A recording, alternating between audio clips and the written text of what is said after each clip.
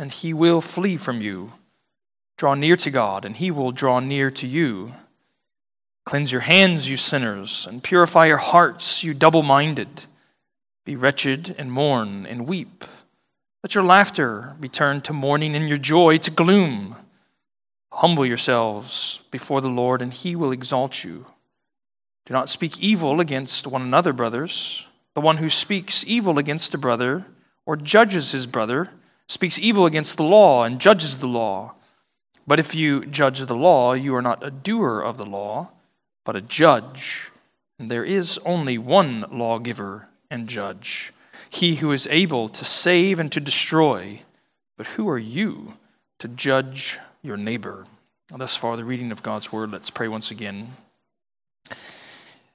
Father, we do thank you for your abounding mercy and kindness towards us. We pray that you would fill us now for these brief moments with your Spirit, that we might hear your word in the fullness of its power, that you would open our eyes, that you would illuminate our spirits, that we would understand this truth, and that we might, by your Spirit, be empowered to keep it with faith and repentance. And we pray all these things in Jesus' name.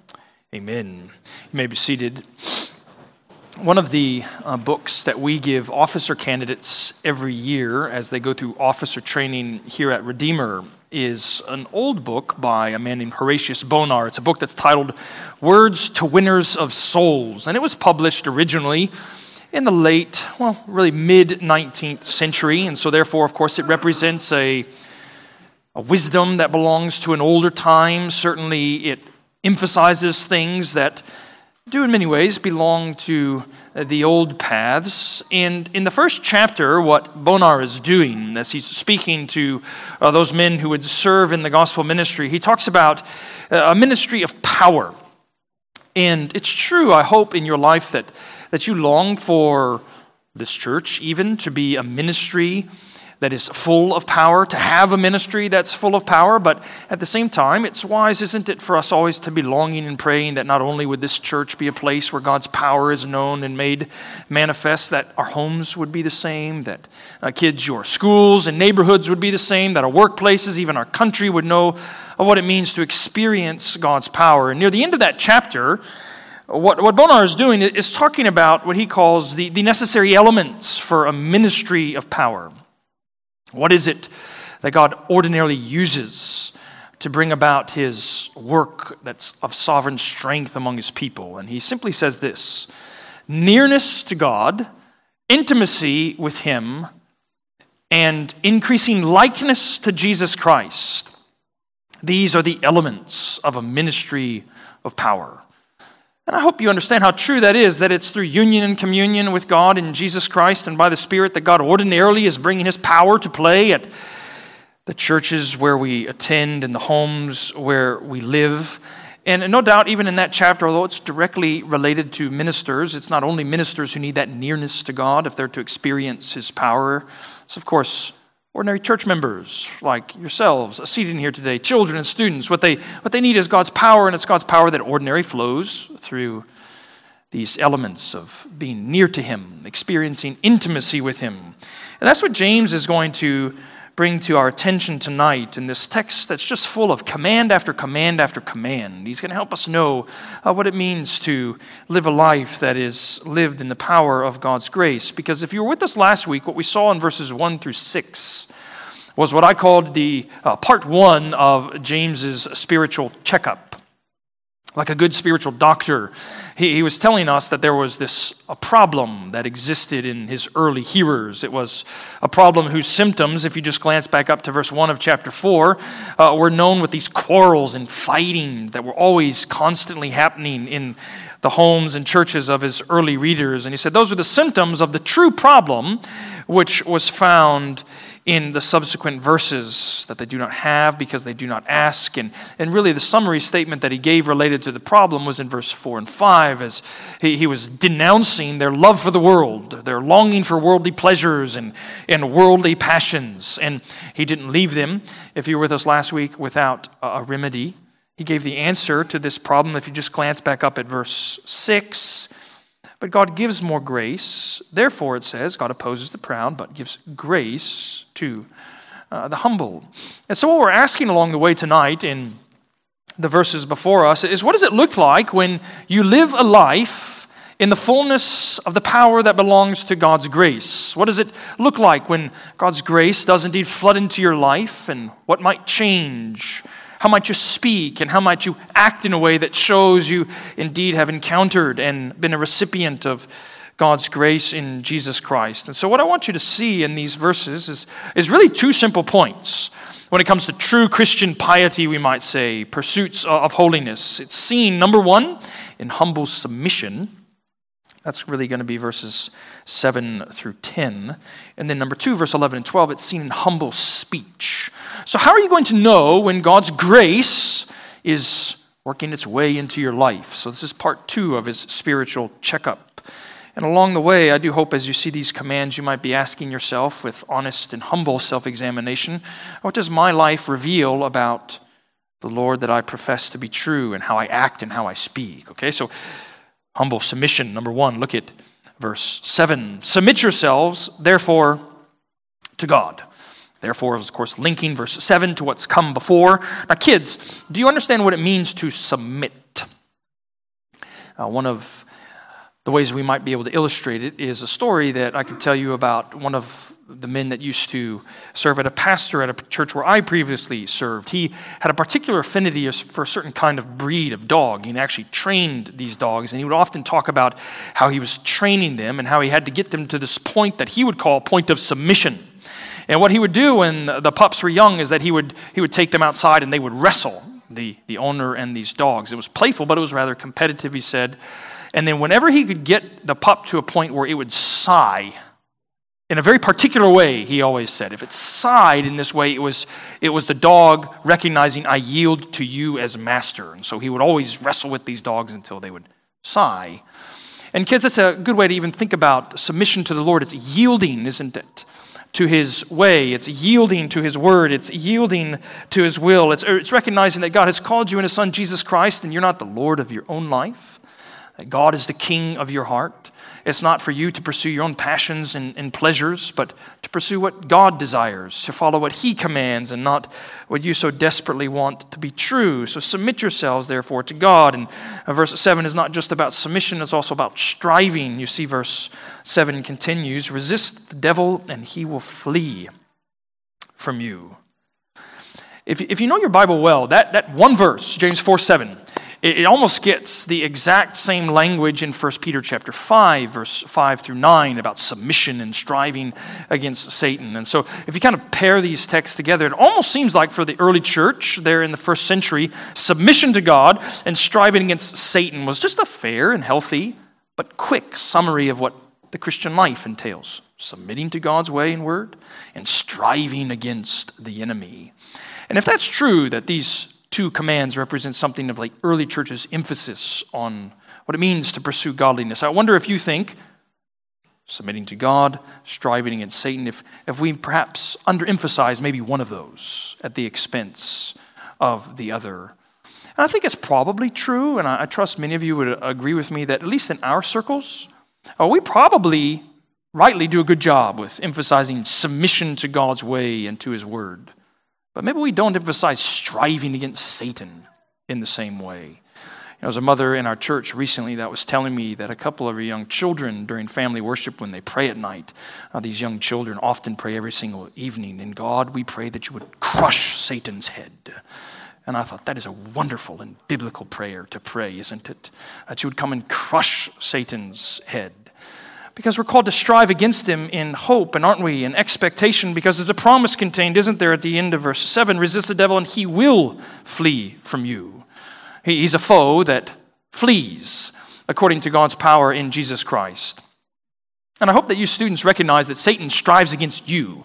One of the reasons you must strive as a child of God against Satan is because Satan's always striving against you, and he's altogether cunning, he's altogether powerful, he's altogether wise. But recognize here, he's a defeated foe, that God has already triumphed over Satan in the death, burial, and resurrection of his Son, Jesus Christ. And so we can fight the battle knowing that the victory is already won. And those of you that are somewhat attuned to athletics and games and competitions like this know that when an athlete goes into a match, knowing that the outcome is already decided, There's an unusual degree of optimism and hope that goes into such a battle, and the same should be said of us. You see, verse 8 continues with the commands, draw near to God, and he will draw near to you. The idea here is, of course, that God does not receive us if we draw near to him, as much as it is because we've been received by the Father in the Son and through the Spirit, then we have the assurance and the confidence that we can draw near to God as he draws near to us. But the approach of confidence can't be a casual approach, which is why verse 8 continues, cleanse your hearts, you sinners, and purify your hearts, you double-minded. It's priestly language. That's taken imagery from the Old Testament when the priests would have to cleanse their hands. They'd have to go through these ceremonial washings. They'd have to prepare themselves in such a way to meet with God. And while, of course, it's not the same thing in the New Covenant age for us as we prepare to meet with God, we want to recognize, even as James is exhorting us, is that God is all pure in his power. And yes, we come to him as weak and feeble and needy sinners, but we don't come to him casually. We want to come with him, the hearts that are full of his grace and holiness. Unless we miss the urgency and the importance of those commands, look at the next round of commands in verse 9. Be wretched and mourn and weep. Let your laughter be turned to mourning and your joy to gloom. Now, students, you could be forgiven if you read a verse like James 4:9 and think, wait, that doesn't sound right. Isn't it true in Scripture that we're to rejoice always? We're to be full of gladness and gratitude. And then here comes James saying that we're supposed to be wretched, we're supposed to mourn, we're supposed to be weeping, there's supposed to be joy that's not turned into gloom. Like, what do we make with those kind of commands? Well, you want to recognize that in the span of really just a verse, James is employing both priestly language, cleanse your hands and purify your hearts, and prophetic language, which is what we just read would be wretched and mourn, because for his early readers, we know from the beginning of chapter 1, were largely situated in the background of Judaism, that they would have been familiar with these prophetic writings where God's prophets, these covenant lawyers of old, that they would come along. And what they would cry out by way of exhorting God's people to repentance is this idea of you can't be casual towards your sin. You must be earnest with your sin, that you want to turn your worldly laughing and worldly joy into dust and ashes in repentance. And that's really what he means here, especially in light of the worldliness he's already condemned in verse 4 and 5. That this light levity that we experience in the world that so often masks nothing more than sin and transgression, what is much better and much proper is a sincere heart that's contrite and repents before the Lord with this imagery of mourning and weeping over our sin. And I wonder when was the last time that you perhaps felt that weeping sorrow over your impoverished state in sin. It should be normal, shouldn't it, when God's people are struck by sin and overcome by temptation, that there is a sense in which the soul mourns and weeps because we have shamed ourselves and broken the law that God has given to us. So verse 10 continues, humble yourselves before the Lord, and he will exalt you. So it's humble submission. You see that? Humble submission. Now, we also see true Christian piety in verse 11 and 12 in humble speech. Look at verse 11. Do not speak evil against one another, brothers. Do not speak evil against one another. The biggest commentary that I have on James was written by an old preacher named Thomas Manton. I mean, this thing is gargantuan. It's giant. And he meditates very deeply on all of James' instruction. When he gets to verse 11, he rightly reminds us that we should be afraid to speak evil of anyone. I mean, you find that language in Titus chapter 3, don't you, at the very beginning, verse 1 and 2. But we want to emphasize, even verse 11 is telling us not to speak evil against those whom, as Manton talks about, those whom God delights to honor, namely brothers and sisters in Jesus Christ. And yet he goes on to say in his commentary in a very striking way, and yet what is more common among us? He says, quote, John the Baptist's head on a platter is a usual dish at our meals. And by that he means we speak so often evil against God's people. Depending on the translation that's in front of you, you might have a translation that even rightly understands verse 11 to be speaking about slander. You know, that speaking of evil in secret that's meant to harm another person. And I do hope you understand the degree to which the tongue is important and powerful. If you've, of course, been with us in our weeks of study through James, it's no surprise that James once again emphasizes godly speech is vital, that it's pivotal in the Christian life. He said at the end of chapter 1 that if we don't bridle our tongue, keep it under control, our religion and devotion is worthless. Remember in chapter 3, he talked about the tongue as this kind of world of evil, that just this tiny little instrument can set things on fire and wreak all manner of devastation and destruction. And now he's reminding us once again that we dare not speak evil against those whom God has delighted to call into his family. We dare not speak evil. We dare not slander those that are our brothers and sisters in Jesus Christ. And I suppose that you might even sit in here this evening and you know the power of someone speaking evil against you or slandering you. You might know what it means that words can leave scars, can't they, on your heart. And sometimes those scars seem altogether impossible to remove. And so to make sure we understand just how dreadful this sin is, look at how verse 11 continues. James says, "The one who speaks against a brother or judges his brother speaks evil against the law and judges the law. But if you judge the law, you are not a doer of the law, but a judge." It may seem a little bit wordy there at the end of verse 11. I mean, what is he simply saying? That through evil speech and slander, we act as though we sit in judgment upon God's law. Well, the idea is actually quite simple, because what James is saying is God's law, you can think of Leviticus chapter 19. It's told us and commanded us that we're to speak words of kindness in love to our neighbor. So when we instead speak evil towards our neighbor, we act as though we have a law that is external to God's law, that is more authoritative, more powerful. In other words, we're the ones to decide what is right and what is wrong. And so therefore, we've not only broken the law with such sin, we've acted as though we are judges over the law, getting to decide what's right and wrong. And the problem, of course, with us thinking of ourselves as judges is that there is only one judge. Look at verse 12. There is only one lawgiver and judge, he who is able to save and to destroy. But who are you to judge your neighbor? And I do think it's important to recognize here that the Bible does talk about the propriety, when it's good and even necessary, for God's people to judge brothers and sisters in Jesus Christ. You might know in, 1 Corinthians chapter 5, when Paul talks about what right do I have to judge those outside the church, but I am right to judge those that are inside of the church. And what you want to recognize is that Christ in his kindness has given these keys of the kingdom to his ministers, to his church leaders, and oftentimes in cases of discipline, that's one way in which we go about judging properly others, but it's keys of authority that he's entrusted to the body, not to individuals. So God often thus brings about his judgment through the church corporately, but not through Christians individually in the same way. So look back then on your last few weeks, recent months. To what degree has humble submission been thriving in your life?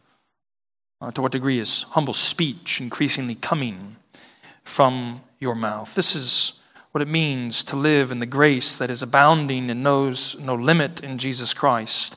Boys and girls, men and women who are growing in humble submission and humble speech.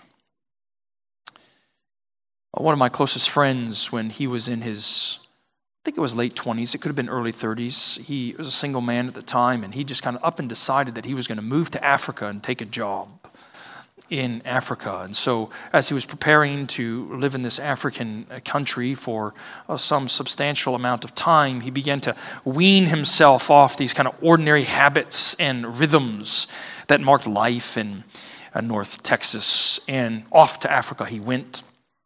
And this was before the days where you had FaceTime, where you could talk all the time and these kind of things. And so by the time he came back to America, he was a totally different person. I mean, he looked different. He sounded different. His skin color was altogether different as he was out in the sun all the time after always being behind a cubicle. In many ways, those of us who were friends with him at the time thought John came back and, man, he's a totally different person. And James is wanting to tell us that for those who have come to faith in Jesus Christ, the exact same thing is true, that we've been weaned off the ordinary rhythms and ordinary desires and realities that belong to a love for the world. And we begin to look different. We begin to sound different.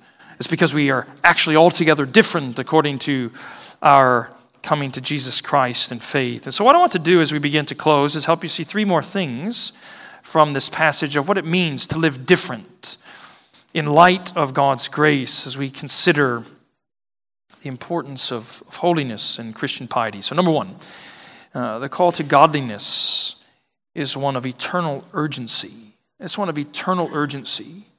You know, you can't read through James without recognizing that he is a teacher and he's an instructor in the truth that's full of earnestness. Like, you see what he says, of course, again in verse 8 at the end, cleanse your hands, you sinners, and purify your hearts, you double-minded. He's not a man that's given to sugarcoating the truth.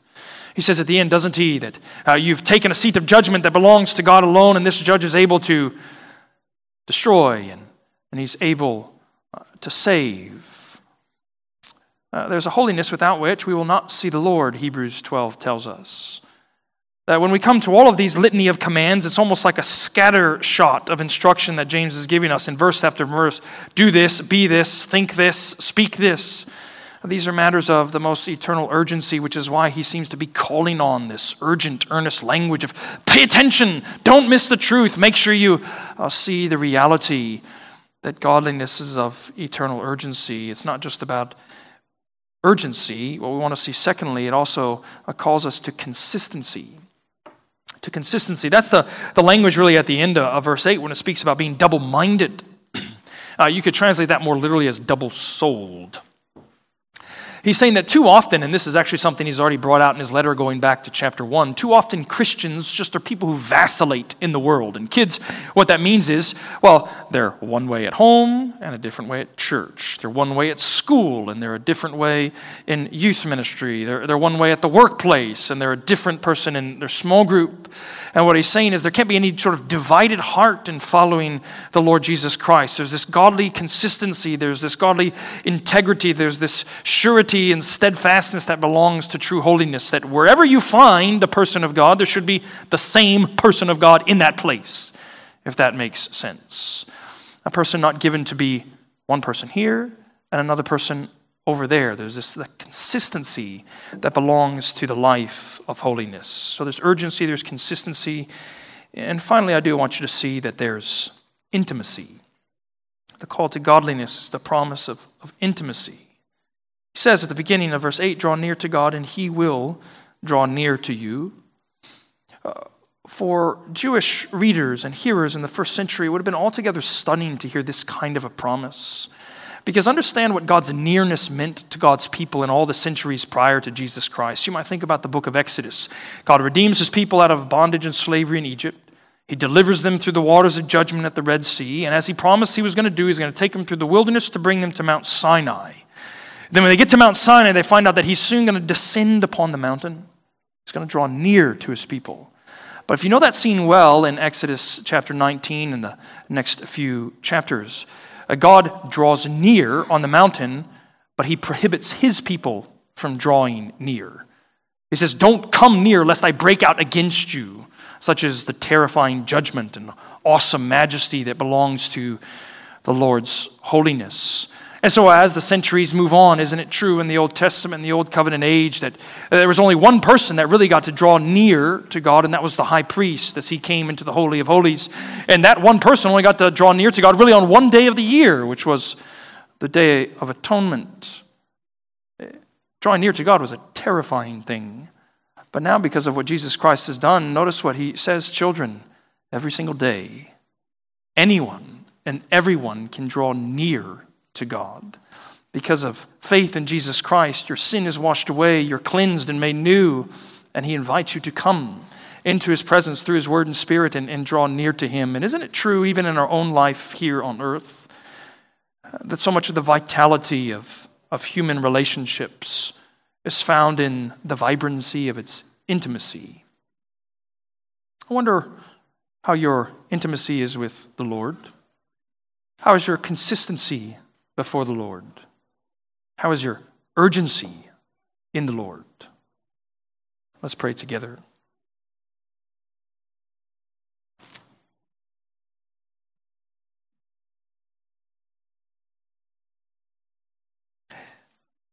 Oh, Father, we do thank you that you are God who has made such wonderful promises to us in your Son, Jesus Christ, and that we who were once far off have been brought near, as near to your table in your family because of the shed blood of your Son.